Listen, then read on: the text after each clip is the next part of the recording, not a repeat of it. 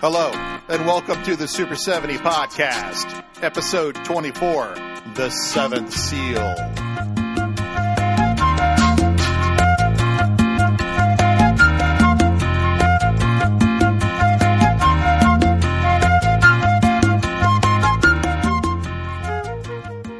I will be using the Criterion Collection DVD issued in 2002, which is secondhand from D to the K to the motherfucking A to the third power.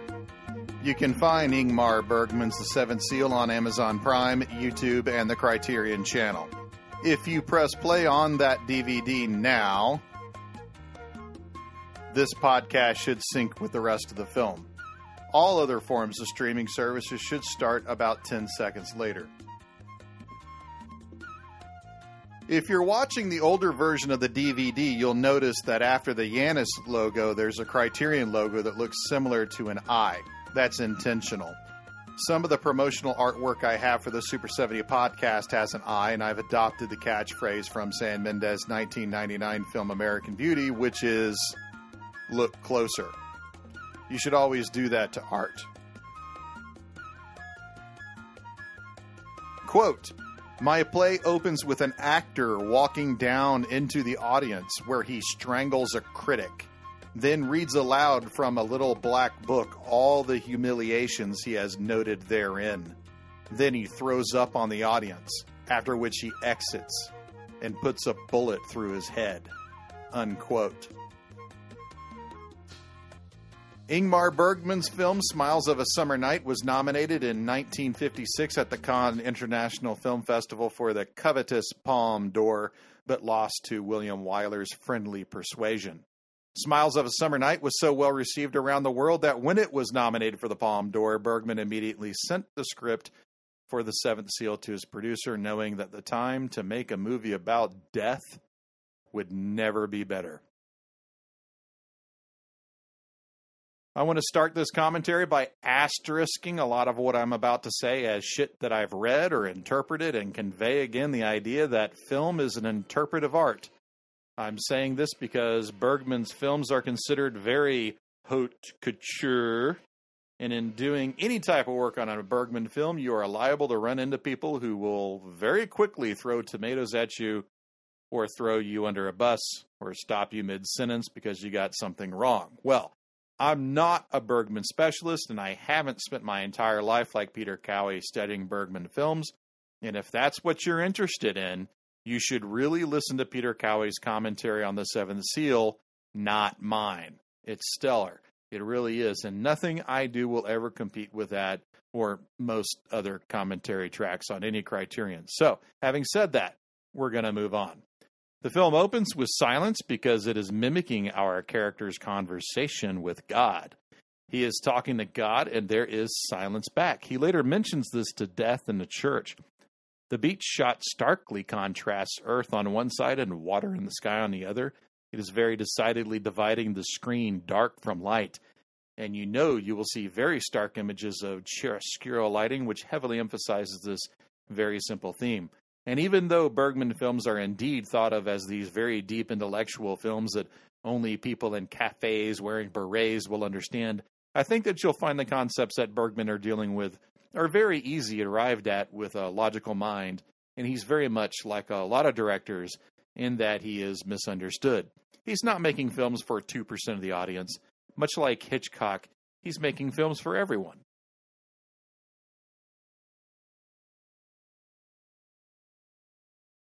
In a premonition of death, we see the squire, Jans, laying on the beach, and at first we think that he is dead.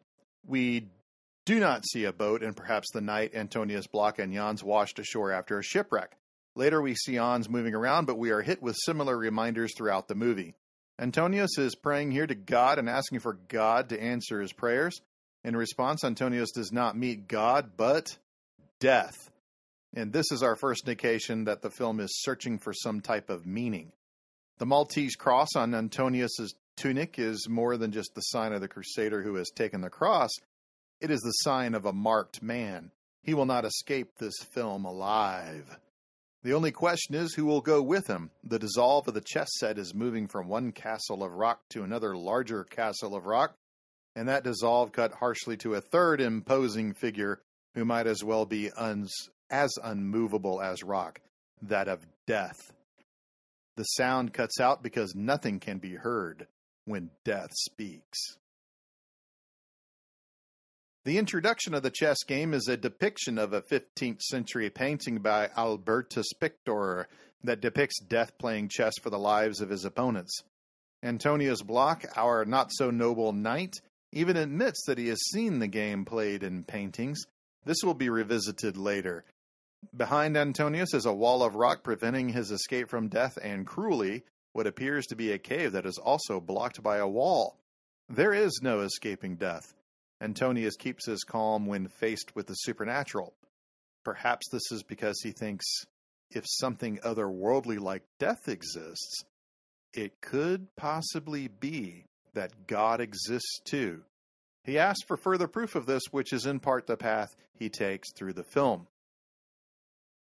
The chess pieces mimic the sea and sky in the background, and our players represent their pieces. Bloch is in a lighter outfit, which contrasts greatly to Death's dark robes. Of course, Death chooses black. White would not have made sense, and in any way, it is a funny aside. Though this is a modern film about existentialism, we must not lose sight of the plot of A Returning Knight to Sweden. The Crusades were huge events in European history, as well as catastrophic events for the Middle East, as a whole for both societies to undergo. Every nation in Europe sent knights on crusades. Even kings went. If you would like to know more about the Crusaders in film, you should listen to episode 19 of the Super 70 podcast, in which we comment on Ridley Scott's The Kingdom of Heaven. Here are more dissolves that show us the divided world, a dichotomy between good and evil, represented, of course, by a stark contrast between bright and dark. As the day brightens, we still see this divided world. The seventh seal is loaded with doorways and gates. Just as you saw the false gate in the rock face on the beach, here you will see our travelers through a break in the wall of rock, also a type of doorway. Later you will see exterior and interior gates, and I have to say I'm not exactly sure what Bergman was meaning by them. Gateway to heaven, gateway to death. The natural exterior gates are more visible than the man-made interior ones. Perhaps he was commenting on the gates of hell, or possibly the pearly gates. I simply don't know. I have not run across it in my research. There was a previous shot of Jans on horseback, and you saw the landscape divided behind them between darkness and light, and that was followed up by a similar shot of Antonius. The only difference being you saw the front of Jans and the back of Bloch. Jans is looking forward and Bloch is looking backwards. This typifies the difference between the two men throughout the film. One is a believer, the other is not. They coexist in the same universe, but who is right and who is wrong about what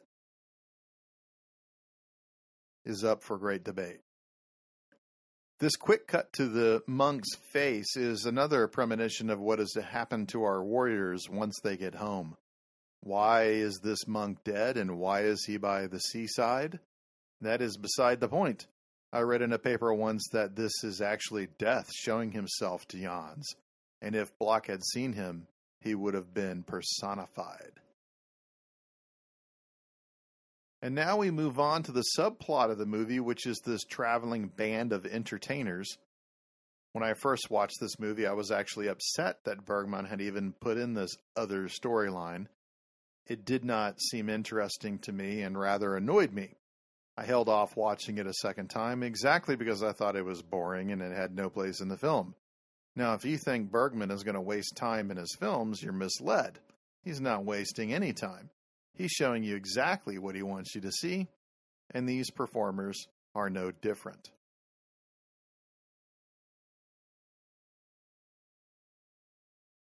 The names of the performers are a bit on the nose once you figure them out.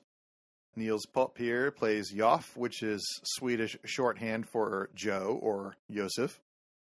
Bibi Andersson, who was for about 2 decades Bergman's love interest in real life, and even after they split, she continued to be someone he drew inspiration on. She plays Mia, or maybe Mary. Such are the roles of young blondes to film directors: Grace Kelly, Sybil Shepherd, Jennifer Lawrence. You get the picture. So Anderson plays Mia, or Mary. So of course you have Mary and Joseph. The third guy here is named Scat, and that's because he's full of shit.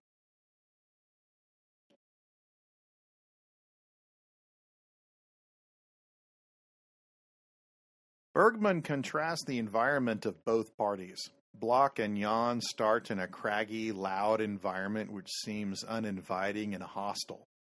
By contrast, Yoff and Mia are in a field surrounded by trees, the Garden of Eden. The day is bright here as opposed to the overcast beach.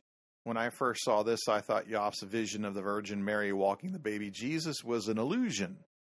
But why should it be? If Bloch sees death, and we all believe it to be true, then why can't Yoff see the Virgin and Jesus? Why is one more true than the other? This gets us to a point about the seventh seal that I think is very important. People who know about the seventh seal or who have seen it once pigeonhole the script as a one-sided perspective about Bloch and death.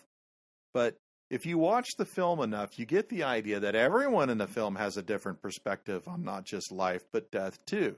Many people focus on Bloch being an atheist or an agnostic or a non-believer, or at least an existentialist. But even if all those things are true, it does not take into account that there are many other people in this film, many of who have very solid faith, and others who have varying degrees along the way. It would be improper to characterize this film as anti-faith or anti-religion or anti-whatever without taking a good hard look at the other characters in the film. Death is just one of these characters. Yoff is another equal character. Look at the smile on his face as he recounts the story of seeing Mary and the baby Jesus. Look at Mia's face as she is entertained by her husband's story. These two are in love. She sees him as a charming, faithful man, but she doesn't believe his story. It does not make her a non-believer in Jesus, just a non-believer in her husband's vision. If we focus on Bloch's discovery of the nothingness after life, we leave out the fact that Yoff certainly and Mia most likely see a very different and very positive life after death.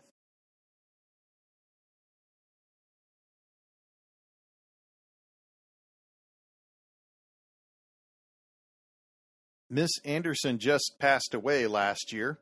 She had a strong quality about her. I don't know what it is. She's not like Grace Kelly or who did I say before?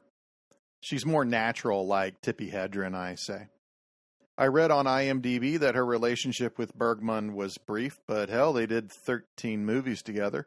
Smiles of Summer Night, Wild Strawberries, The Seventh Seal, The Magician, Rabies, Brink of Life, The Devil's Eye, All These Women, Persona, The Passion of Anna, The Touch, and Scenes from a Marriage. Many of these you can find on the Criterion Collection and channel. There is something about her quality that changes. I don't know what it is. It's a very subtle change. And of course, in Persona, she's just a chameleon. If you want to know more about the Seventh Seal, I am putting some books and essays in my citations, but whatever you do, don't buy or even read for free the British Film Institute's book on the Seventh Seal by Melvyn Bragg. With all due respect to Mr. Bragg or Baron Bragg or whatever you want to call him, he's a great historian and a great radio personality, but his book on the Seventh Seal is atrocious. I'm shocked it was published. It's more about him and less about the film. I was actually lost when I read it, and it has no bearing on the movie. Anyway. This is definitely the first Swedish film I saw, and I dare say that most Swedish films I've seen are Bergman films. When you tell people it's a Swedish film, they're kind of taken aback, and you get the typical American reaction, right, which is, what the fuck type of movies can they make in Sweden? And your answer, well, Max von Sydow is in it. He plays a knight who's coming back from the Crusades and is pursued by death personified. And he makes a deal with him, right? Like, we'll play chess, and if I win, I get to keep your life for now. And now all of a sudden your audience is interested because for some reason, even the dumbest American knows who Max von Sydow is, or at least before this century started. But this idea that Sweden is this sophisticated place, that it's not an alien idea now, and it wasn't in the 50s. Harry Martinson won a Nobel Prize for Literature in 1956 for Aneira, which was discussed the nuclear reality the entire world lived in, which by then was only 11 years on. In 1950, Par Lagerfeld won another Nobel Prize for Barabbas. Now, if you don't remember who Barabbas was, then shame on you for not remembering your Sunday school. Barabbas was the criminal who was crucified with Christ on Good Friday. Only, unlike Christ, he was guilty of sin. And in the book, he represented a man imprisoned in himself who was looking for faith but did not believe in God. Now, look at Bloch in this film. Tell me, does he not look like a prisoner? In the next scene, it's going to look like he's in jail. Is this not the modern man? The man who doubts? The man who is just not sure? That sounds like the modern man to me. Not the man who is over it. The man who wants to know the truth because he thinks knowing the truth is vital to surviving on some level. Surviving death, if you can look at it that way, because there is no heaven. But if there isn't a heaven, well, then we're all deluding ourselves. And that's why Scat hangs his death mask. Short is your day. Right? Bergman has this amazing ability to parallel almost everything in this movie. Scott hangs the death mask, which is clearly an omen. It's following that theme strongly. And then we cut to Yoff and Mia, and they're in full sunlight, and life is good, and all is well. And you just think, how lovely is this film, even though Yoff really can't juggle, and they mention a burial. I read Peter Cowie's book on Bergman, which is rather exhaustive, and I have to say I think I know more about Bergman than I should or really want to, and I really didn't attain all that much from the book. But one of the things that I picked up on is this intense religious childhood he had and how much he had turned away from it, which I completely understand. It's like George Carlin. Bergman knew an extreme amount, not just about religion, but Lutheranism, Catholicism, and specifically the dogma surrounding it.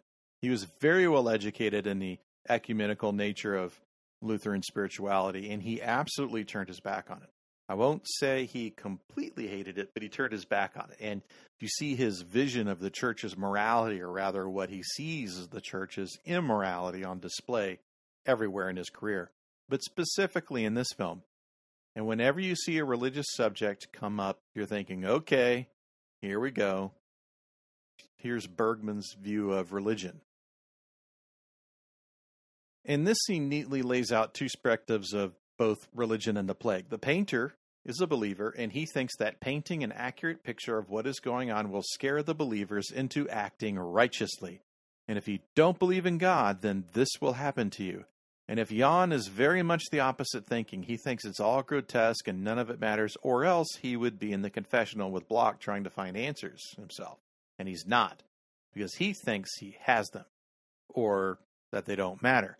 And that's pretty accurate of what happened in the Middle Ages. You had this super hardcore spiritual society going into the Black Death, and people thought that way. God is punishing us. What do I have to do to survive?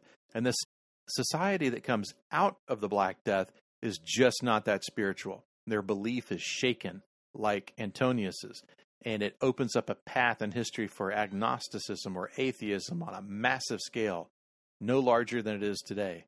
The secular society we have today is a direct result from that.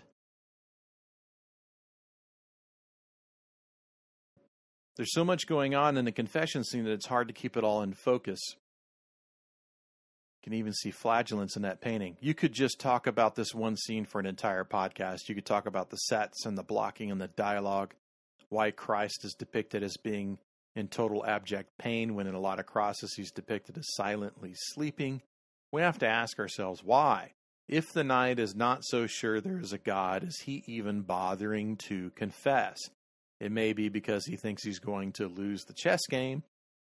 Insurance policy. He says his sin is selfishness and indifference to his fellow man, which really doesn't make a lot of sense because he went on crusade. Presumably he was there to help save Christians in the Outremer. But if you look at the ending, if this is indeed his sin, he does redeem himself, and I think that's what Bergman is going for.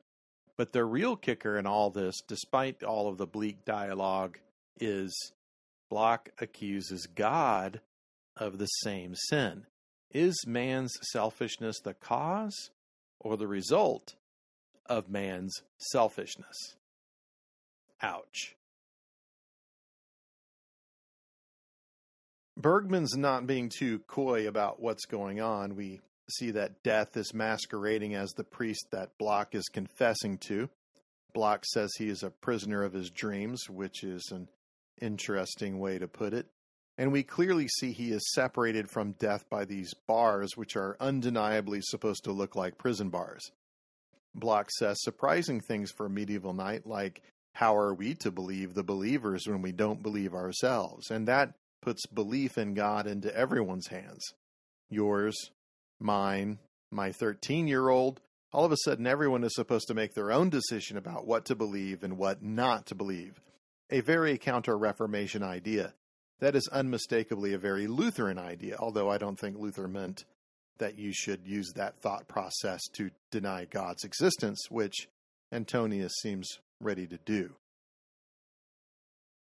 And here Bloch says, I want knowledge, not faith, not assumptions, but the truth. I want God to stretch out his hand and talk to me. But he remains silent, and death replies, perhaps no one is listening. And now it seems remarkable that Bloch does not snap to the fact that he is talking to death. No tried and true monk would say that. And the greatest line of all is one we all laughed at in film school, which is the line, we should make an idol of our fear and call it God. I tell you, that was just the biggest laugh, as it was in any Laurel and Hardy film that I ever saw. And there were plenty of people in the audience who hated that we were laughing at it and how dark it was, that we thought the topic was funny. I should say here that I live in Texas and there is no shortage of believers. God is big here. Sydow behind the gate like he's in prison. This could be because as a crusader we know he has perpetrated crimes. It's also because he's in a prison of his mind. He cannot believe there is a God because he cannot see any empirical evidence that God exists. Unlike other atheists who humph at this and move on, Antonius is upset because if there is indeed no God, then there is nothing for him after he reaches death. And this is heavily on his mind because he met death that morning and he knows that he has a little chance of escaping him. And that brings us to the central core of what this film is about. We'll get more into this scene later. The dreaded existentialism, and unfortunately we have to go there. What is existentialism? Well, let me look up Wikipedia here because it's never wrong. It is a form of philosophical inquiry that explores the problem of human existence and centers on the lived experience of the thinking, feeling, acting individual. The existentialist believes that the individual, not society or religion, is solely responsible for giving meaning to life and living it passionately and sincerely. It was an idea many philosophers toyed with, Kierkegaard and Nietzsche and Heidegger, for example, but its most famous proponent was none other than Jean-Paul Sartre. Sartre's landmark book on existentialism is Being and Nothingness, 1943, in which he explained his existentialist take on just about everything in life, but most importantly, if you follow his conclusions to the end of the line, Sartre is very clear that there is nothing after we die. Absolutely nothing. Now, you imagine reading that, and 2 years later, the Yankees wipe 2 cities off the face of the earth. Oh, and then 4 years later, the Reds say, we've got a bomb too. And in fact, we're going to make thousands of them just to compete with the Yankees. It would make you rather nervous, would it not? I think that's Bergman's traveling point here. The point of the seventh seal is to unveil this question and explore it. If God is not there, if he's dead or never existed, or what have you, what does that actually mean for all of us? You, me, them, everybody. Everybody.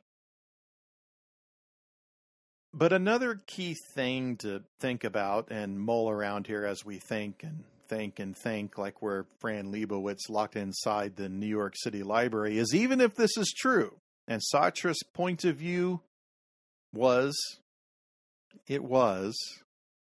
and there is in fact nothing for us after we die, then how do we choose to live our life? Sartre explores this question for the rest of his life, and he bases a lot of it on free will and behavior. I'm not going to go into Sartre's relationship with Simone de Beauvoir, which all of you should read about and you should get to know and all of that, or what he says specifically about specific circumstances. Well, I hope that you don't, but the movie is still young. But what I'm trying to get at here is that Sartre did not think that it was a tragedy that there is nothing after we die. We can focus on that like Antonius, or we can embrace it and live our lives like it's the only one we have, which Sartre thinks is true. So keep that in your head, because that thinking process comes into play later. What we choose to do in the face of knowing there is no afterlife, that is a worthy discussion. And that's the discussion we're having in The Seventh Seal. Maud Hansen is the young girl playing the witch here, which I always found in this strange gray area between stunningly sexy and utterly frightening. This poor girl looks like she's lost her mind, and it's very disconcerting. And ever since I saw this, I've had a hard time thinking that Bergman wasn't ripping off of Renee Falconetti's performance in The Passion of Joan of Arc, the famous silent film. There you have this girl, Joan, looks to me to be roughly the same age, also beautiful, having visions, hearing voices, and the local assholes decide she's possessed by the devil, so let's cook the bitch. They both did have short blonde hair, more on that later. Hansen did not act on screen much after this. She mainly did Bergman films, but she did go on to have a career on the stage. And unfortunately, she passed of cancer just in October of last year.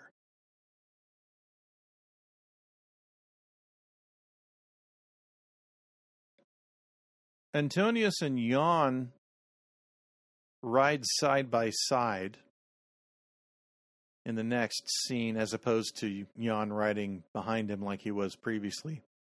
I read in one essay about how after the visit with death, they were on equal footing since they were both toast in the end anyway. I don't know what to think about. It's kind of red to think that way.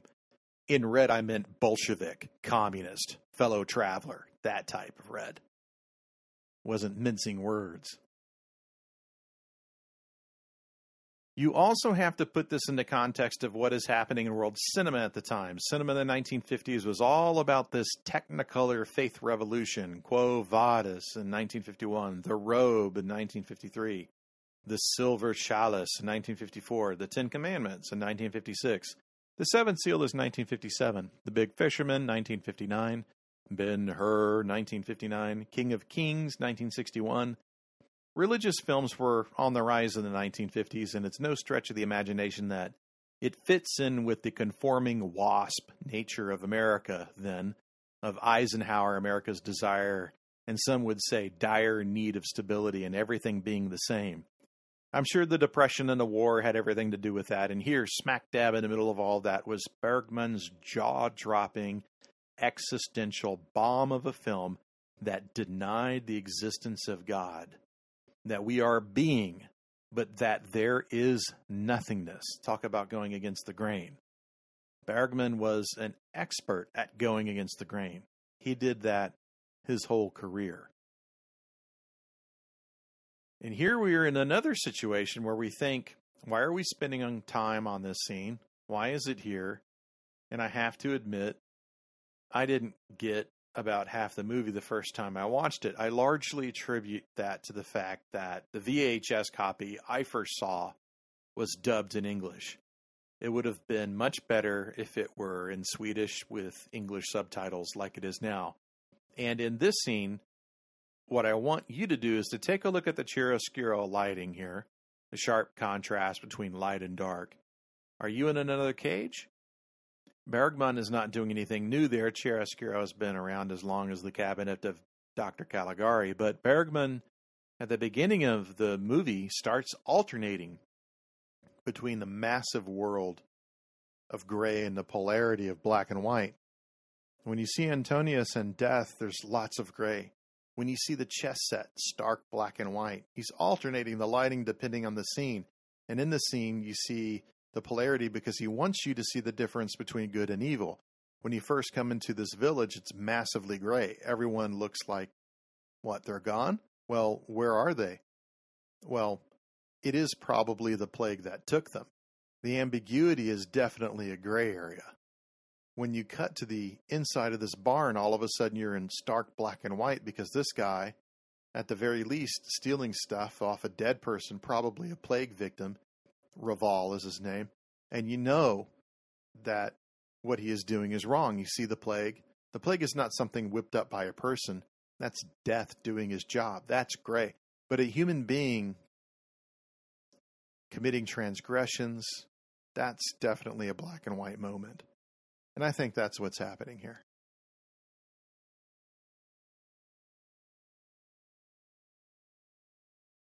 Brilliant editing in this shot. Brilliant shot composition. See, the mute girl falls back into the shadow.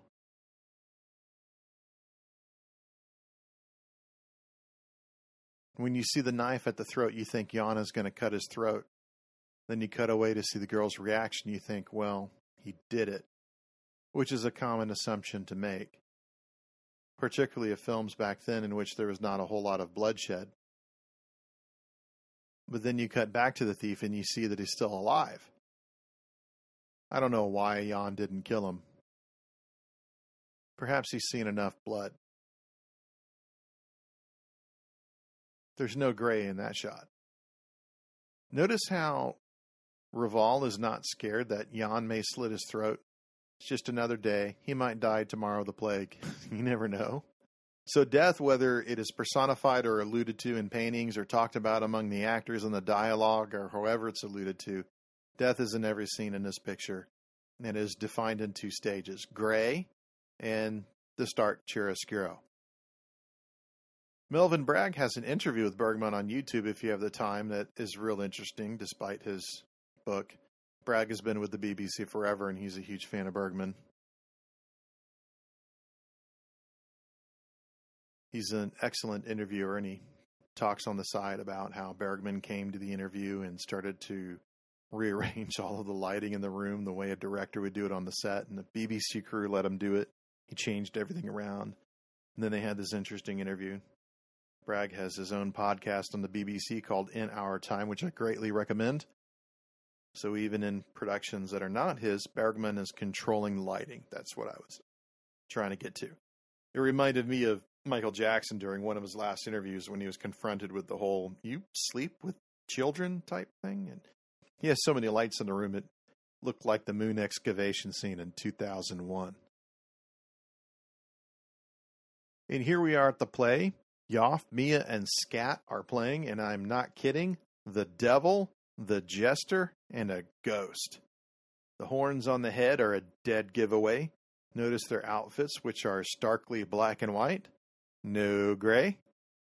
The scene that's painted on their backdrop looks like a typical medieval village, kind of like the one that they're in right now. And this song they're playing is very on the nose. The lyrics to the song are literally, quote, "The black one dances on the shore."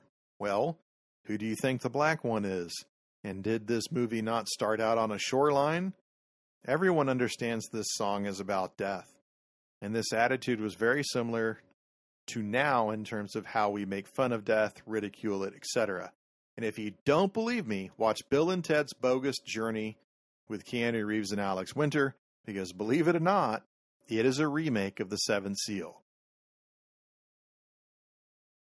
Notice there is a knight drawn on the backdrop. I wonder who he is speaking to. The play and the procession which is coming sometimes is divided into two scenes. when I read in essays on the Seventh Seal, I don't know why writers do that. It's the same scene. The actors, and remember, Bergman directed plays his entire life, not just in school, but while he was shooting films like The Seventh Seal, he was directing plays, sometimes with the same cast. Anyway, this is one scene. The actors are trying to bring frivolity, if we can use that word in a podcast. They're trying to lighten the town's mood because it has been so clearly struck by the plague, and the town is rightfully dour and upset. So Yoff and Mia are genuinely trying to cheer up the crowd with some good old-fashioned light-hearted fun, and Scat, as you can tell, is also going to go for some good old-fashioned light-hearted fun. And you'll see where that gets him in the end. And if you listen to the song, or rather if you read the lyrics to the song that Yoff and Mia are singing on the stage, you can see that they are still singing about death. And specifically, they're talking about death taking a shit on the beach. The black one runs on the shore. The goat hisses with his 2 teeth.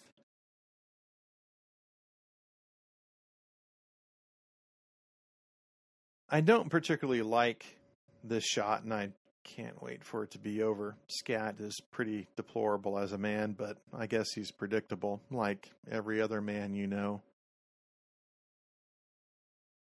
And anyway, going for a roll in the hay, as Terry Garr would say. I guess they got KFC on their way to the set that morning. This is so over the top. It really as of a scene of maybe Young Frankenstein or something like that. It looks like Mel Brooks.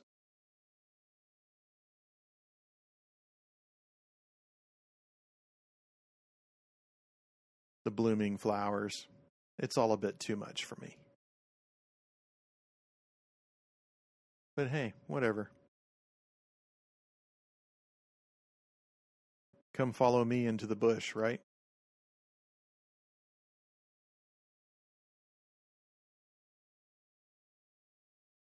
The cat grunts. The sow lays eggs. Okay, now we're back on stage where we need to be. Thank God that's over. The night is soot, and the dark remains. The black one stays on the shore. Watch this amazing push-in that happens. Push in. Devil and a clown. Cut away. Wow. Something's so simple, and yet it has such power. The play is interrupted by the flagellant procession. So, for those of you who are not medieval historians, I have a definition from a great medieval mind, like John Zoffie, but instead the dreaded Wikipedia. Flagellants are practitioners of an extreme form of mortification of their own flesh by whipping it with various instruments. Most notably, flagellantism was a 14th century movement consisting of radicals in the Catholic Church. It began as a militant pilgrimage and was later condemned by the Church as heretical. The followers were noted for including public flagellation in their rituals. This was a common practice during the Black Death. So why are they doing this? As a public sign of penance for sins and as a form of piety. Christ was flagellated by his Roman captors before he was forced to drag his cross to his execution. You can see the emotion of the truly faithful in watching this as they take the knee. In this specific case, these people are flagellating themselves because they feel like they have sinned, and the only way to pay the penance is to beat it out of themselves. It's a pretty warped way to think, but that's the Middle Ages for you. Everyone was a layman or better. And this all comes from the plague. The reason we have the plague is because we as humans, as children of God, we have sinned, and God has punished us because we have sinned. So as sinners, we are guilty. This is a guilty society. This is what they all think. And these flagellants also think that if they punish themselves, some of them to death, then they take the brunt of God's punishment and the rest of them will be okay. So it's kind of like taking one for the team, like Christ sacrificing himself. They are walking in his footsteps, that type of thing. Peter Cowie said the flagellants might have sprung from one of the church murals that Jan saw earlier, or maybe one that Bergman had seen himself, which we know to be true. The great and eminent past historian Barbara Tuchman wrote in her book, The Distant Mirror, that although these processions were sanctioned by the Pope, it is well known now that these were all dire health risks. As these processions traveled from town to town, guess what? They brought death with them. They marched from city to city, quote, stripped to the waist, scourging themselves with leather whips tipped with iron spikes until they bled. They carried candles and relics, tore at their hair, wore ropes around their necks. The Black Death had eliminated around a third of the population of Sweden during the decade following its arrival in 1349. As the procession enters the square, Bergman shoots the scene from a series of low camera angles as to suggest the terror these wretches inspire is in the onlookers. All of this is an appalling vision that could have been painted by Hieronymus Bosch, the famous medieval artist. Quote, when the flagellants stumble on their way again, the high camera setup reduced them to insignificance. Their wailing diminishes.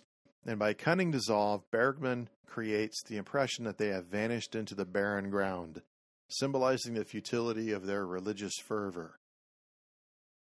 And that whole interruption of the stage by the procession, that's more of a Bergman duality, right? Showing you two opposing themes, hedonism or joy or whatever you want to call it, with the asceticism, right?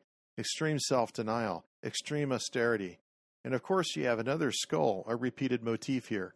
And the monk gives this pot boiler of a speech, but it's in direct contrast to, say, the Sermon on the Mount by Christ, right? Blessed are the poor, they shall inherit the earth, and that thing. It's a fire and brimstone speech, but it's boring as hell, and you know what? I think it's meant to be.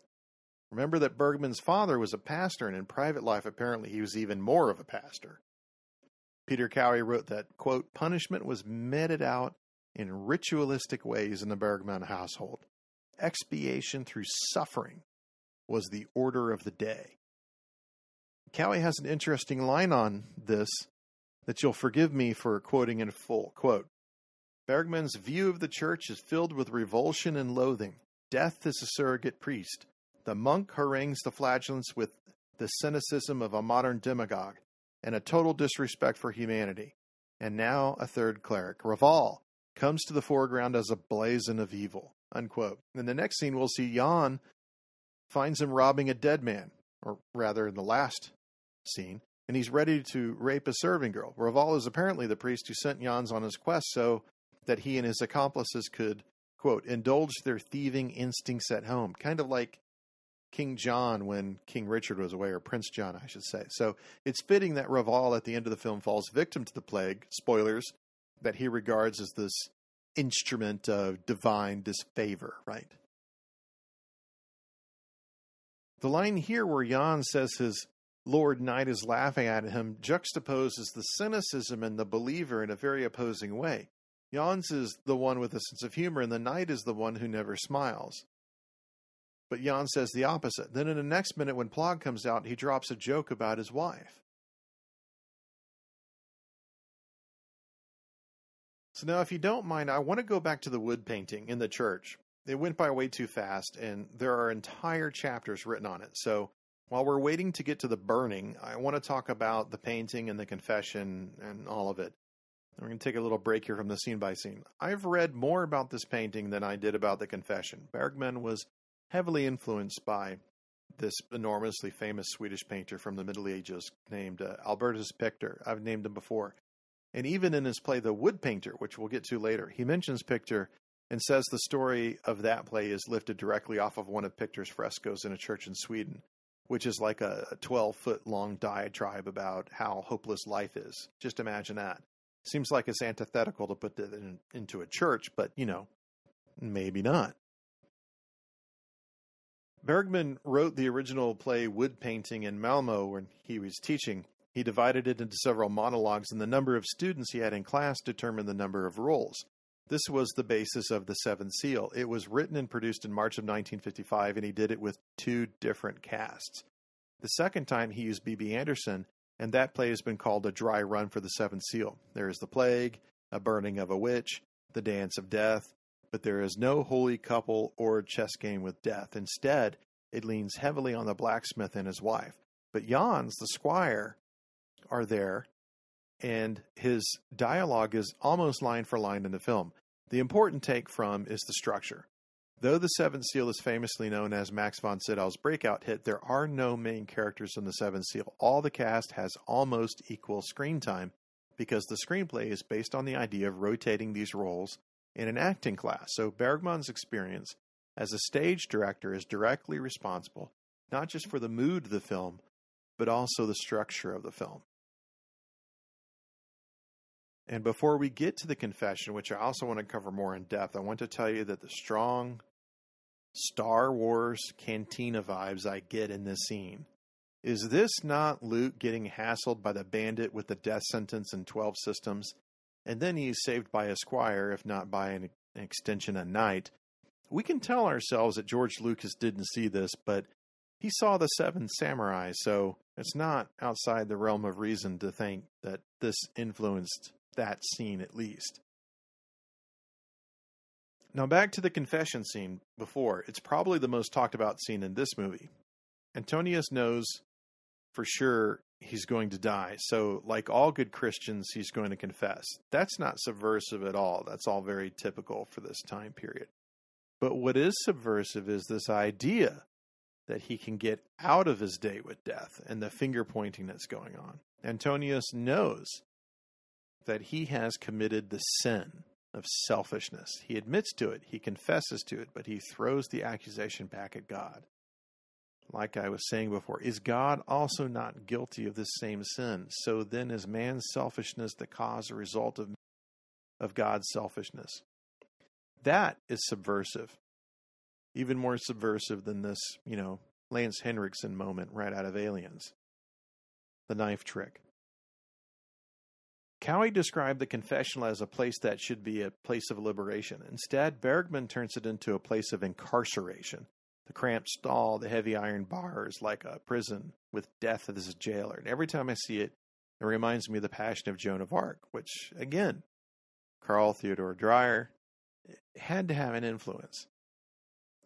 Now, on to existentialism.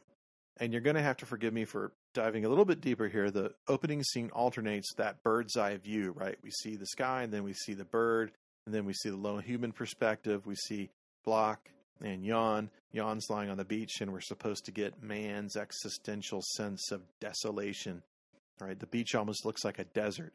And as you go through the film, you constantly see this hue of desolation, empty fields, empty villages.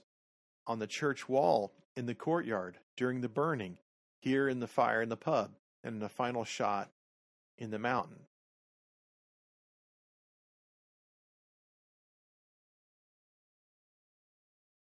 And it's this desolation, a spiritual desolation that is very real from the Middle Ages, and an emptiness that is very real. The plague is that emptiness, and it is metaphorically portrayed by the Black Death in the film. Bergman wrote in his book, Images, that it was his fear of death, even as a young man, which led him to writing The Seventh Seal. At the time, he saw it everywhere, which is why it is everywhere in the film.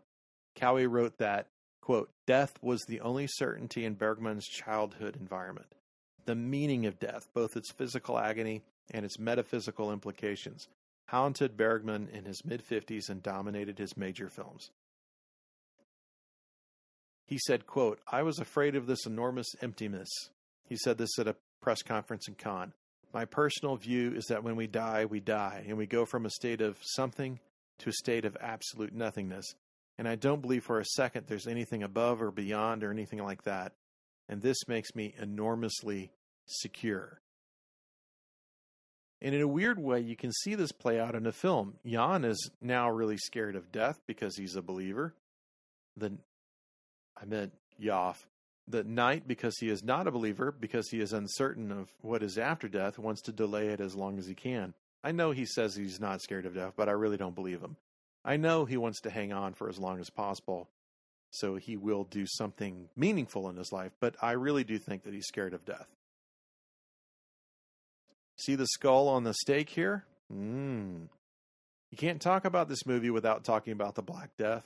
The bubonic plague has a disastrous effect on the lives of everyone in the Old World during the Middle Ages and for centuries afterwards. The disease killed off something on the low end of a quarter of everyone alive, and probably that was closer to a full third. It was not just something that happened, it was something that was endured. You would only slightly have a better chance of getting through it than if you flipped a coin. There are some villages in Europe where the disease killed half the people, or in a few cases, everyone. It was that serious. And this film, being so close to after the war, and being as it is about death and what people thought was happening in Middle Ages during the plague, they thought it was the end of the world. They thought God was punishing them for being a sinful society. More than just thinking this, they believed it. And this being the 1950s, when the seventh seal is shot, it is easy to see this as a metaphor for a nuclear apocalypse. That the plague is just a stand-in for a nuclear war between the Americans and the Soviets. On this point, Cowie wrote, quote, "That 20th century man lives in the shadow of nuclear catastrophe is not fundamental to the film, but it allows one to share the bewilderment of the knight and his companions. This search for knowledge illuminates all of Bergman's mature films. It imposes a pattern on life, which becomes a voyage through space and time. The transience of human existence does not depress Bergman as much as the pitiful groping of man to comprehend the world about him." And if you're Sweden, what the hell exactly are you supposed to do about this? You're not in the Politburo, and you can't vote in America, so what are you going to do? Well, Bergman, for example, he made this movie, but the meaning changes. I read an essay about the Seventh Seal that was written in the 1980s, and they saw the film through the lens of the AIDS epidemic. Now, this film was 30 years before that, so there's just no way, but you could read that into the film. COVID-19 has killed 500,000 Americans in the last 12 months, so it is real easy to see that into this film. Scary shit. And as far as the pub is concerned, and I know that we're past it, but mix that with the fact that Yoff and me and Scat are traveling musicians. Now, Bergman was educated in music, and he knew a lot about it. He had a heavy input into both diegetic and non-diegetic music in all of his films. And he once said, "When I hear medieval music, I feel an absolute sense of it somewhere in my body, like a conscience." So he felt music to his core. And not just any music, medieval music. The selections you hear are very distinct and on purpose. Bergman was fascinated with Carmina Burana. In his book Images, he said the Burana was inspired by medieval songs written by minstrels who, during the years of the plague and the blood wars, joined the big wandering crowds of homeless men and women traipsing across the lands of Europe. Among the crowd were scholars, monks, priests, and jesters, kind of like Chaucer's Canterbury Tales. A few could write, and then created songs that were sung at church festivals and fairs. What attracted Bergman was the whole idea of people traveling through the downfall of civilization and culture, giving birth to new songs. In this view, it's not hard to see how the man who made Smiles of Summer Night is also the same man who made the Seventh Seal. You can also see his great skill at compressing elements in his shots. His compositions are very crowded, and you'll see that taken to the nth degree in Ridley Scott films and Terry Gilliam films 30 years later.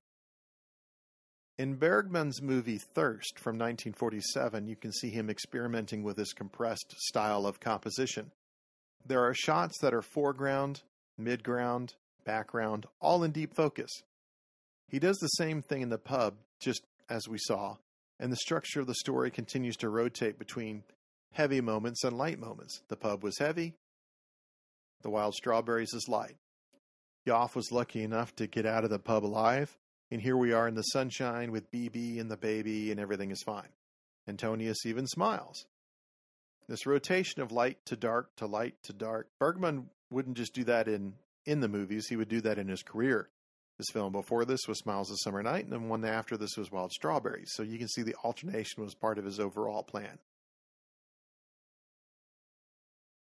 The milk and the strawberries, I'm guessing, is of course Wild Strawberries. This is nothing less than a communion, a last communion, if you want to look at it that way. Antonius and his trusty squire. Milk and strawberries replaces the bread and the wine. Notice that they're in a half circle, not a full circle.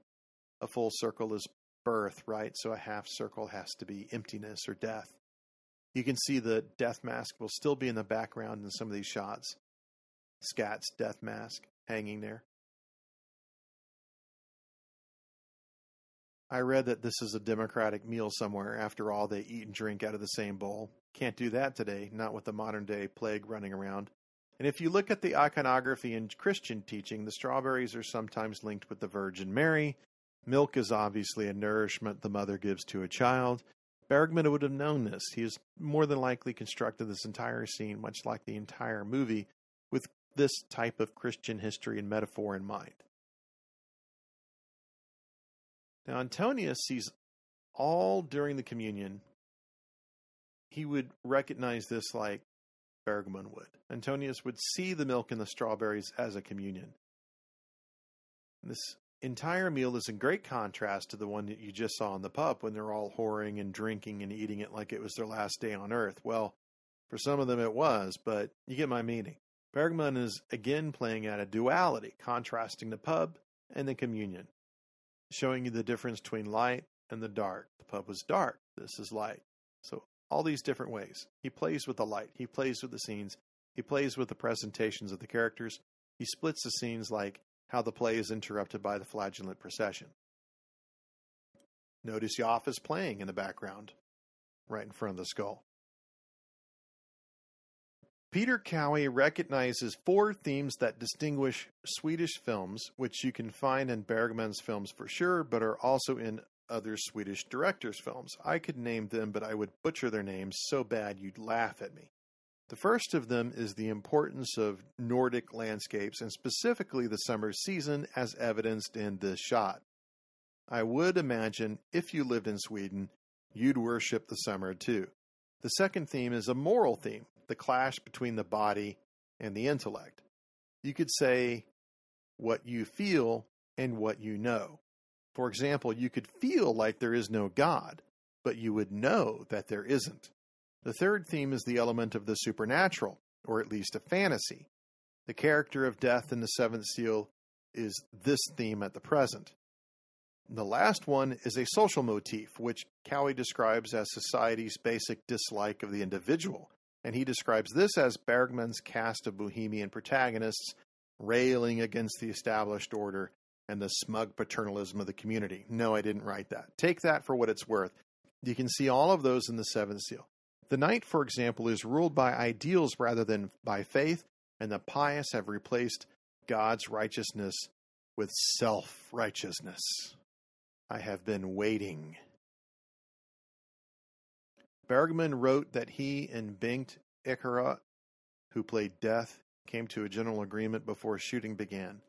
Death would have the features of a white clown, an amalgamation of a clown mask and a skull. This motif would be repeated throughout the film. Look at the deep focus composition in this shot, and the death mask is still hanging there. Bergman wrote, the fact that I, through dying, would no longer exist, that I would walk through the dark portal, that there was something that I could not control, arrange, or foresee, was for me a source of constant horror. That I plucked up my courage and depicted death as a white clown, a figure who conversed, played chess, and had no secrets, was the first step in my struggle against my monumental fear of death.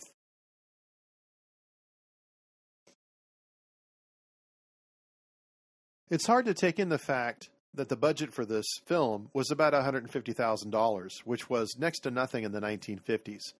Bergman managed to keep that price low because almost the entire film is shot in a studio or a backlot. almost nothing was shot on location. I've read this in some places that location shooting, which would have included the beach and the horse ride and some shots in between, was all done in about 3 days. And of course, this was shot in the summer. Bergman wrote, "For me, a Swedish summer is full of deep undertones of sensual pleasure, particularly June, the time around midsummer, May and June. But for me, July and August, July especially, when the sun shines day after day, are a dreadful torment." And Woody Allen wrote that Bergman once told him that he did not want to die on a sunny day. It is also important to keep in mind the Swedish film industry at the time was just getting over a huge crisis. The government was allocating money for the film industry, and although it had some international hits, which was the goal of the Swedish film industry as a whole, not just to entertain Swedes, but to make money off of foreign markets so that they could continue to finance domestic entertainment, right? Sorry, I got off track and I lost my train of thought. Right, crisis. So, by 1951, the government instituted this entertainment tax. So, the government put up this money for the films made in Sweden. After that film made money, it had to pay back a proportion of the box office revenue to the government. So by 1951, that was so high that Peter Cowie wrote that, quote, "A Swedish film needed to attract 800,000 spectators if it was to retrieve its cost. If a domestic feature drew 500,000 spectators, which it often did, the producer lost 120,000 crowns, while the state pocketed a tidy 375,000 in taxes. The result of this is that the studios all went on strike and said, screw this, we're just not going to make movies." Well, that's not in Cowie's book. I said that, but you get my point.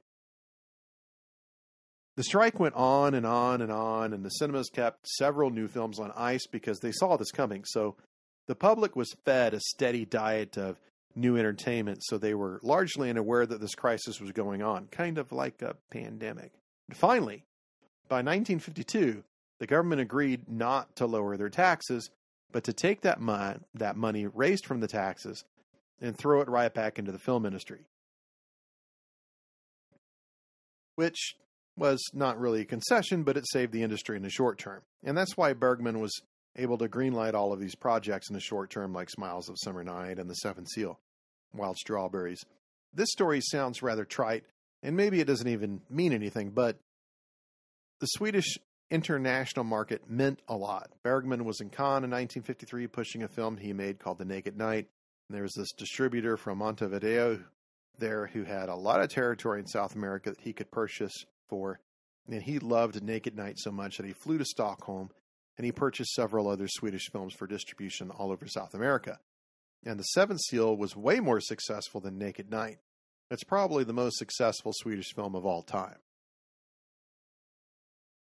And here we jolt back to the light-hearted frivolities of Joff Mia and Plog's romantic problems with his wife, who has run out with Scott. Joff and Mia are the very essence of life, are in direct conflict of tone with the knight and the squire, who have seen so much death. There is no way for the knight and the squire to escape death, but the love that binds Joff and Mia is from the beginning stronger than the menace of death. Their love remains intact at the end of the film. They are faultless souls who survive, reviving hope for humanity again. But in this tale, they are not the norm. Remember when they put on their little farce about a cuckolded husband on the play, the crowd of villagers reacts with scorn and abuse. This is the roller coaster of lighthearted humor and heavy-handed intellectualism that is The Seventh Seal. Frivolity is interspersed with moments of terror, so it becomes difficult to disentangle jest from threat. Cowie wrote that Bergman flourished in this period because his movies were created in a family environment. Everyone fetched and carried. Elsie Fisher, who was Bergman's first wife, was called on to choreograph the dance performed by Joff and Mia in the village, just for instance.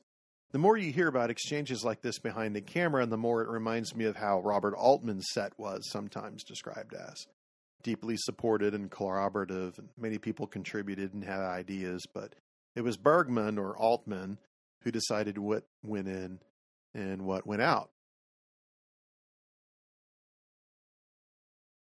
The whole adventure of Scat and the Girl is Bergman mixing all of his favorite things: life, theater, reality, fiction. You look at the play the troupe put on, okay. Yoff and me and Scat are pantomiming this theme of this husband who's being deceived by his wife, and the lovers, well, you can make whatever you want out of that role. And then just 20 minutes later, what do you see?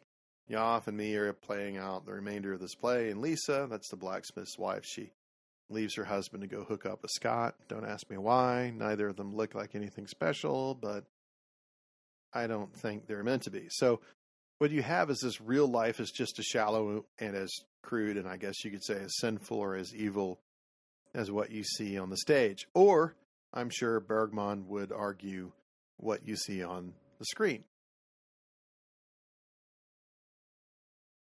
This unleashes another layer to the seventh seal, the push and pull of the yin and yang of relationships, which alternates in the film just like the lightheartedness with all of a sudden seriousness about death. Remember, we are about to witness the lovers' makeup and then a murder, then another round of jokes before we burn a witch to death. In the seventh seal, during the Middle Ages, when disillusioned crusaders are returning to Sweden, and they're encountering these ravages of the Black Death, each of these characters, they have an opposite number. The knight is accompanied by a squire who is captious and sardonic, whereas master is idealistic and romantic. Yoff and Mia, the simple loving couple who escape death's clutches, they're in a way linked to the stupid smith, Plog, and his libidinous wife, who are equally bound to each other. The silent girl, rescued in a deserted village by Jans, finds her counterpart in the poor young creature who's condemned as a witch. They stare directly into each other's eyes as though into a mirror. Just as the characters reflect on each other directly or obliquely, so do the ideas that dominate the film arise from a tension of opposites: faith versus atheism, death versus life, innocence versus corruption, light versus darkness, comedy versus tragedy, hope versus despair, love versus infidelity, vengeance versus magnanimity, sadism versus suffering. I think you get my point. And here, Scat says his reality will become that of a corpse. Cowie also noted that Bergman's colleagues, quote, have frequently asserted that Bergman writes a part of his own personality into each of the characters, that he develops a role with specifics in mind. That is correct. But to a singular degree, all Bergman's characters are related to one another.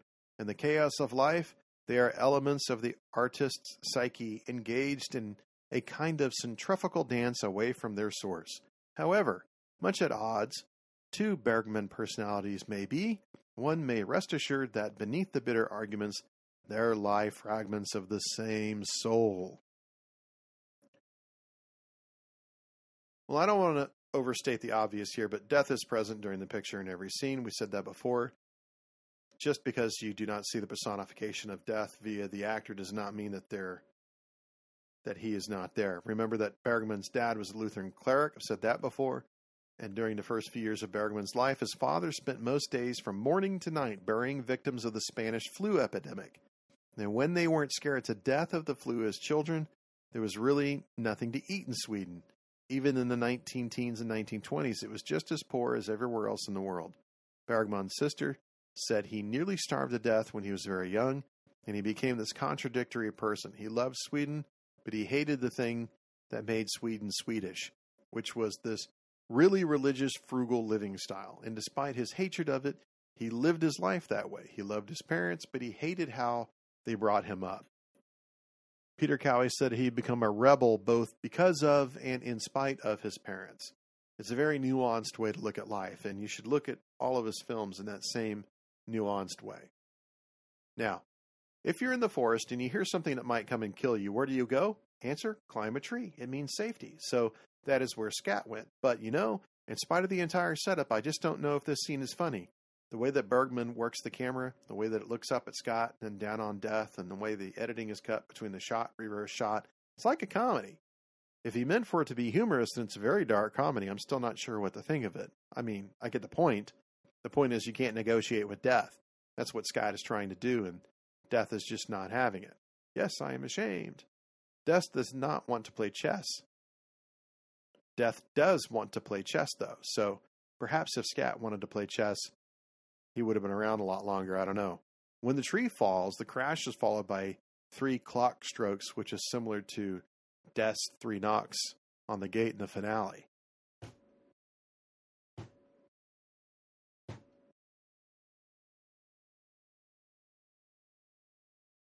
Now, I guess now is the time to bring up the beautiful B.B. Anderson, as with Marlene Dietrich to Josef von Stromberg, or Grace Kelly to Alfred Hitchcock, or Sybil Shepherd to Peter Bogdanovich. B.B. Anderson was Bergman's muse all throughout the 50s, 60s, and 70s. She's in Wild Strawberries, Brink of Life, like I said, Persona, Touch, 12th Night. They did have a relationship. It seems to have ended sometime after The Seventh Seal, but they kept on working together for the next 20 years. He even directed her in a stage plays. She even defended him in published essays. In 1979, she said that Bergman's films have been concerned with feelings, and we need to be concerned with feelings as human beings. Cowie writes their relationship, quote, Bergman's influence, allied to her own determination and intelligence, succeeded in establishing Bibi as a major international actress without, in any degree, subverting that first fine, careless rapture of her youth. Beneath her assurance and willfulness in many recent film roles, there lie reserves of humility and gentleness. Throughout that great scene on the hillside, in The Seventh Seal, when the knight speaks to her of his unhappiness and spiritual confusion, Bibi's lines are stitched unaffected alongside the embroidery of the knight's eloquence. Yet she is the catalyst, the force that gives the knight courage to pursue his identity. So it was with her and Ingmar Bergman for more than 3 entrancing years. Well, that was deep. And here, of course, in the interesting case of Jan helping those he does not want to help because he does not believe in what they are doing to the girl, he makes a good point. They are 8 brave men. What threat could this little girl possibly be to them? Women become more and more important over Bergman's career. Cowie said that when he started, he was blind to the fact that women, quote, also demanded the meaning of life, also endured the emotional and intellectual torment of their male counterparts. By the time he gets to Persona in 1966, one might say that he could be the only male director who understood even one woman, if not 2. Now look at this amazing cinematography by Gunnar Fischer, who Bergman used exclusively from 1951 to 1958, something like 5 or 6 movies. The clarity of the shots is simply amazing. The living pass behind the dead in that shot, and then the dead follow. And this actress who plays the witch, Maud Hansen, she's simply amazing in this role. And what really strikes me about her, other than her look, her gaze into the camera, is her short hair. What strikes me is that this film was released in Sweden in 1957. That's the same year that Jean Seberg starred in Otto Preminger's St. Joan. Where I'm going with this is that Seberg's haircut was her trademark. For years, people called that cut a Seberg. It was well known even before she did Breathless with Jean-Luc Godard in 1960. I'm bringing this up because St. Joan was being shot in 1956, but this lady, Maud Hansen, would not have been seen popularly, at least in America, until 1958. But it looks like she has a Seberg cut, but The Seventh Seal was not released in America until 1958. So I don't know who came first, chicken or the egg type of thing. It's a hell of a coincidence. You're talking about both of these actresses playing witches in medieval movies. Both of these actresses have the same haircut, and both actresses get burned at the stake. In Seberg's case, she was really burnt at the stake and carried scars on her body for the rest of her life. I don't know if one influenced the other, but, it seems unlikely. It seems like Bergman would have had a better chance to see St. Joan since it was released in May 1957, and he would shoot later that summer with the film being released in Sweden in October. So it's possible that he saw the film. He was known for going his own way, though, and establishing his own trends, but it's just a hell of a coincidence. And this is my favorite scene in the movie, in so much as an innocent person getting burned can be a favorite scene. Her gaze is just unbelievably strong. And it's the whole setup. Bloch is waiting for her to show signs that she sees the devil. When she does not, he is upset because it means that there is no God as well, or at least there's no proof that he can see, because he's waiting for her to see it. He's basically using empiricism to deduce that God will exist if the devil exists, because if she's evil, then she will see the devil. And if there's a devil, then there has to be a God. And one confused soul might say, yeah, but who's he playing chess with? Well, I say, haha, death is not the devil. It's not even close. Two different people. And here's another thing here that doesn't make a whole lot of sense to me, but hey, I like Tenet, right? So give me a break. Antonius gives her the potion to dull her brain. He's not being kind to her, not at all. He wants her pain to be dulled so she can focus on what she sees before death.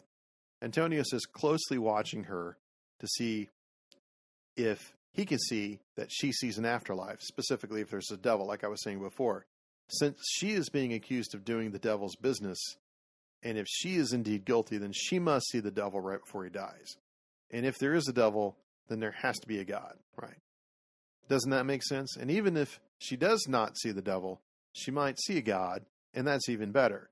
That's what Antonius is hoping for, but that's not what he gets. Of course, she's drugged. Maybe she doesn't see anything because she's drugged. So I'm just kind of confused about the whole plot point. But the acting is absolutely unbelievable between Sydow and Hansen. There's a loophole here, too, that I've never been comfortable with, and that's that as a crusader, hasn't Antonius already seen a bunch of shit? I'm taking it for granted that he's killed a lot of Muslims. Did he not see them a second before they died? Do you specifically need an auto da fe to see the devil right before you die? I don't know. I don't think so. But beyond all of that tomfoolery, the intensity here between Antonius and the witch is mesmerizing. Look at them stare into each other's eyes. Unbelievable. Her skin is almost sparkling. It's like there's glitter in her makeup. And it looks like Sydow is standing in front of some burning gates of hell. Sydow went on to Charlie Rose before he passed away, and he said that he had heard from Bergman's spirit many times. I'm just going to repeat that. Max von Sydow said he heard from Ingmar Bergman's spirit after Bergman passed away in 2007. Full stop.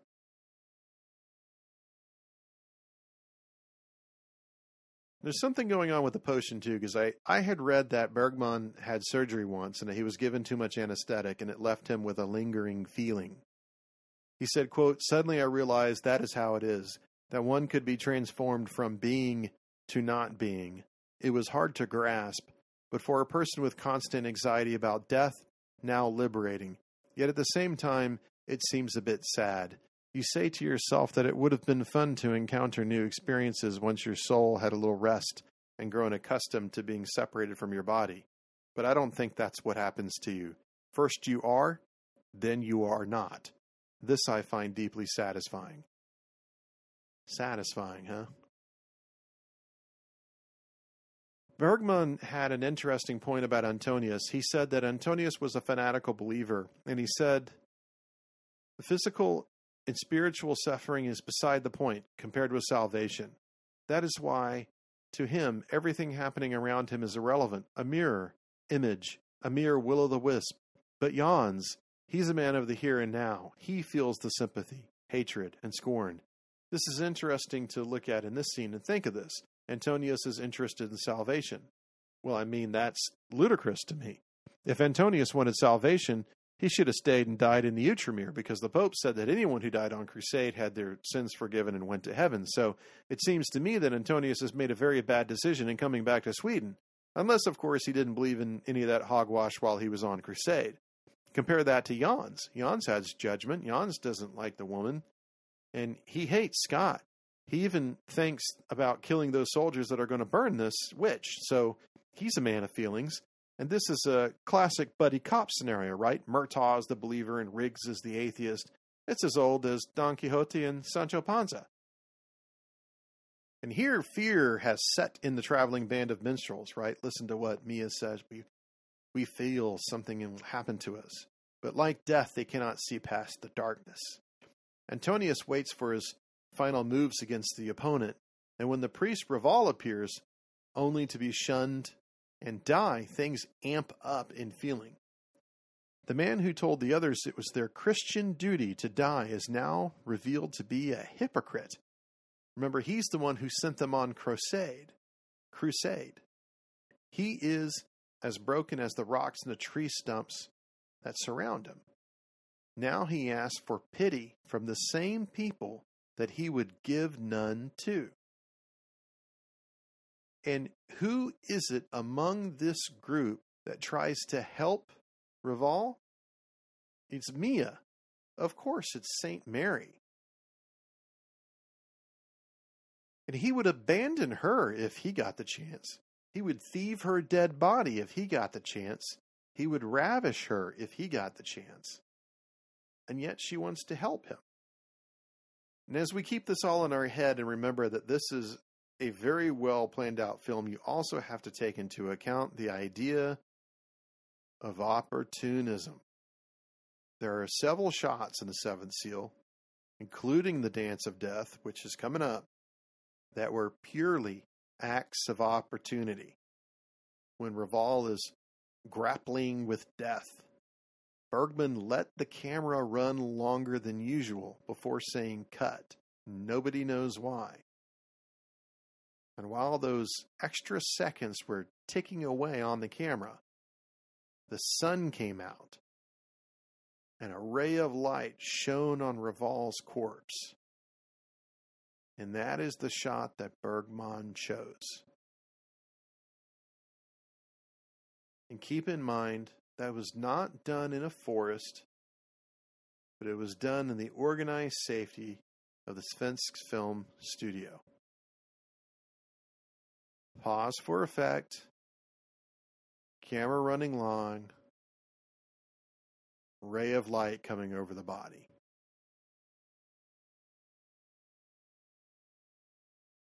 The dividing line has become strikingly real now as they watch Raval die.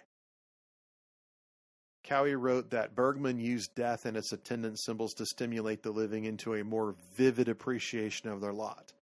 No one in this traveling band is more aware of their lot than they are right now, watching Raval die of plague. In how many different ways have you watched people die in this macabre movie? Right? Bergman was fascinated with death and all of its manifestations. Cowie wrote that he studied the physical decay of the human body. Quote, love's dwindling, the congealing of emotions and sympathies, the apparent aimlessness of life's journey perplexes him. Traditional faith has become obsolete. Justice is suspect. And now the unexpected happens in the movie, which is that Yoff, who is prone to see visions, actually sees death playing chess with Antonius. This is unexpected for the audience, as we just saw him as a nutcase until now. His ability now gives him and his family the advantage. It's strange because it's Yoff, the minstrel who does not go to church, who is possibly the most religious person in the film. He has visions of the baby Jesus. He's a moral person, a loving father, a devoted husband, a believer, the ideal Christian, a bright personality.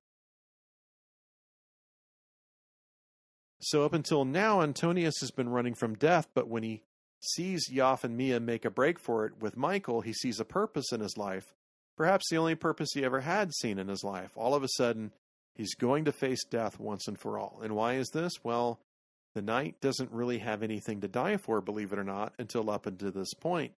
But he realizes that death wants to take the Holy Trinity with him, meaning Yaf, me, and the baby Jesus. Not Jesus, Michael. We all know he's Michael, not Jesus. Anyway, Antonius reasons that if his death gives them time to escape, then his life is not totally meaningless, and that is something to die for.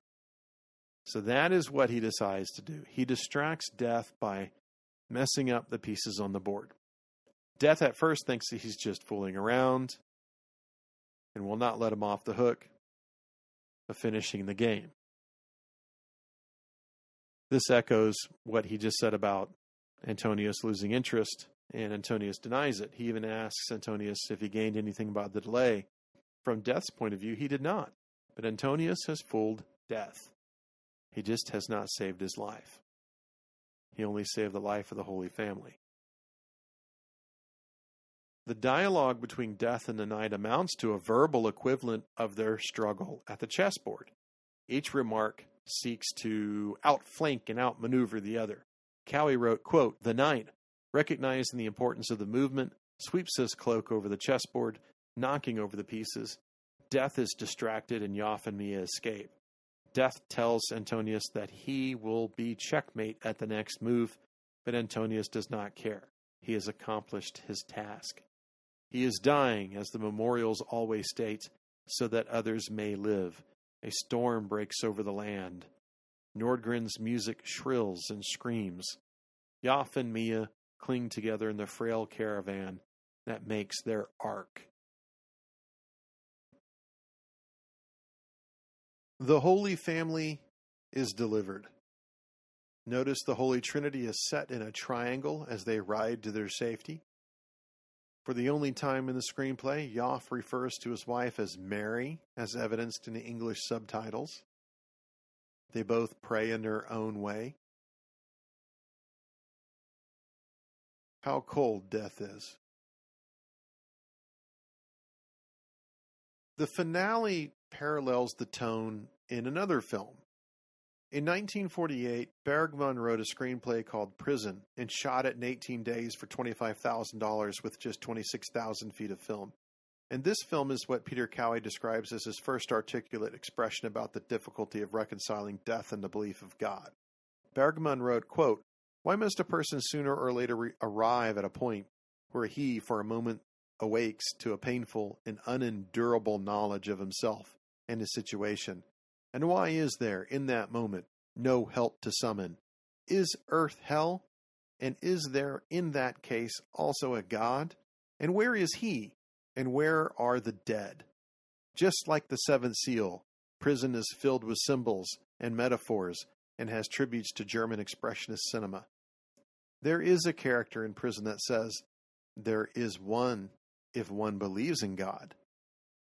As one no longer believes, there is no point to it at all." There is even a character in Prison that resembles death, who is alone, cold, and ignorant. And Cowie's description of what happens next cannot be passed up. I'm sorry for quoting him so often, but the guy is brilliant. He says, quote, "In the dead of night, Antonius Bloch and his doomed companions reach their destination, the castle where once the house was full of life. Only the knight's wife, Karen, remains. Bad weather portends their fate. Like most Bergman couples, they shift together in uneasy reconciliation. You too have changed, says Karen. Somewhere in your eyes, somewhere in your face is the boy who went away so many years ago." Bloch returns her gaze. "It's over now," he sighs, "and I'm a little tired." One can almost feel the melancholy and resignation that steal over him. Death is no longer an adversary. He is a minister of eternal rest. Home is the sailor home from the sea and the hunter home from the hill. This scene in the Spartan castle interior is quite simply one of the most moving and concise Bergman has ever directed. Even Karen's listless gesture and tossing a final log on the fire carries a charge of acquiescence in life's round. The smile on the face communicates regrets mingled with an intelligent appraisal of the knight's predicament. Though she hasn't spoken a word yet in the film, the mute girl seems to understand everything before her. Despite her company, she knows she is not safe. There is fire all around.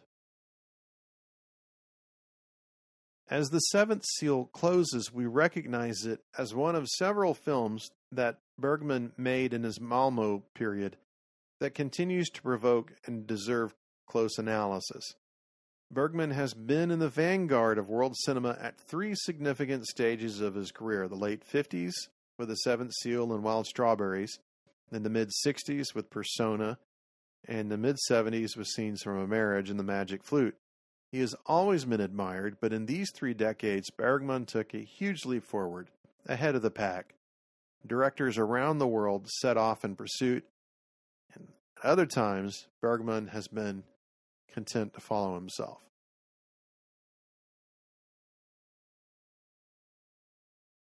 And as they have their Last Supper, Karen reads to her guests from the book of Revelations. The first angel sounded, and the second angel sounded, and the third angel sounded. 3 mighty knocks resound through the castle. Jans goes to the door, but sees no one. Although Antonius knows for certain what is coming, the mute girl is the first of the bunch that does not know, to suddenly come to conclusion that their life is going to end. A light at the end of the tunnel appears, and all the grass was burnt up, and a third part of the sea became blood. There's the tunnel of light. And then Jans returns, confused, and the second angel sounded. And Bergman starts tilting the camera radically when Jans returns, as if it were a German impressionist film.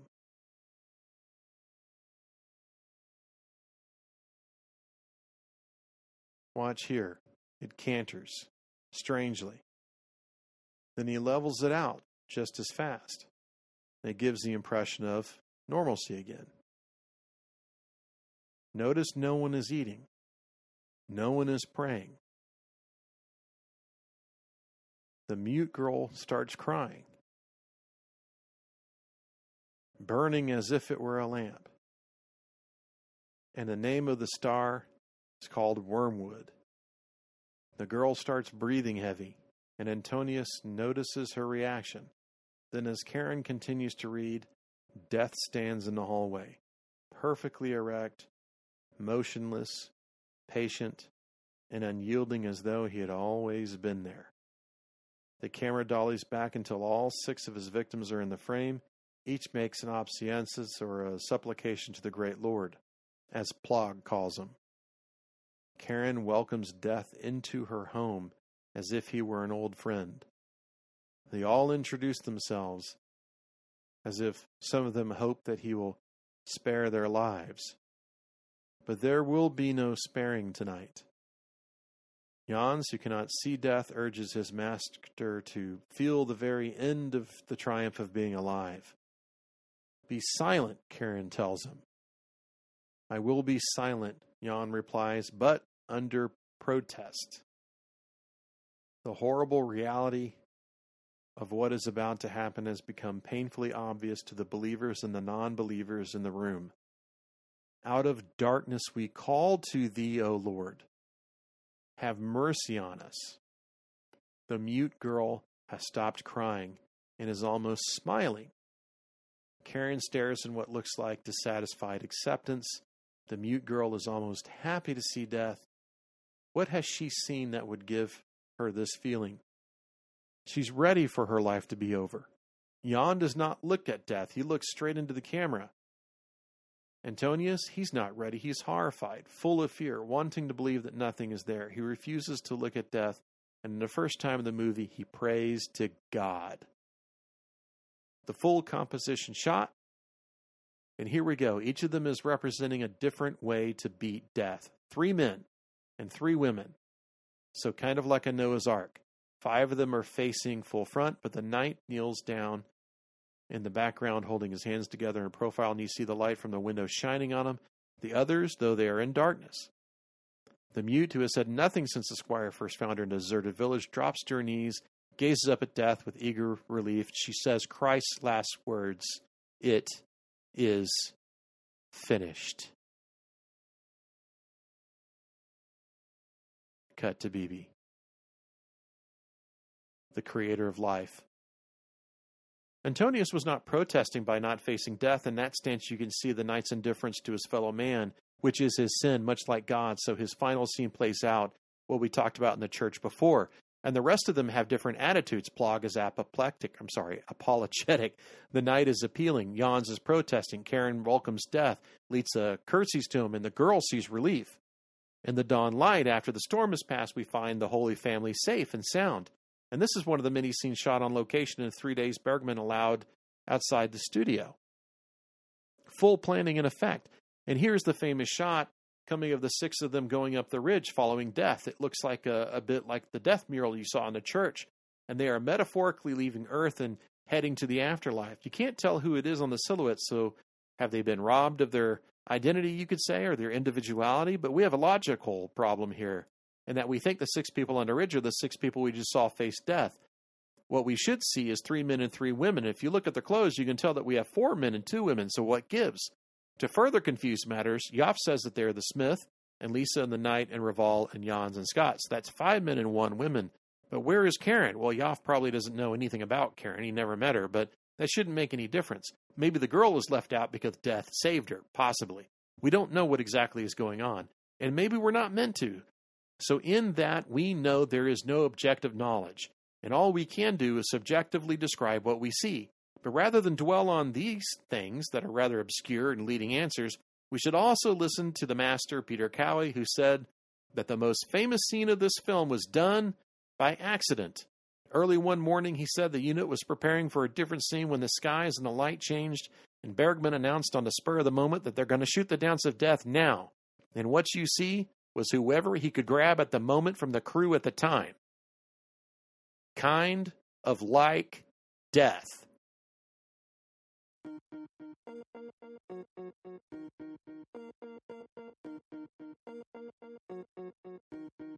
Thanks for hanging out with me while we watched Ingmar Bergman's The Seventh Seal.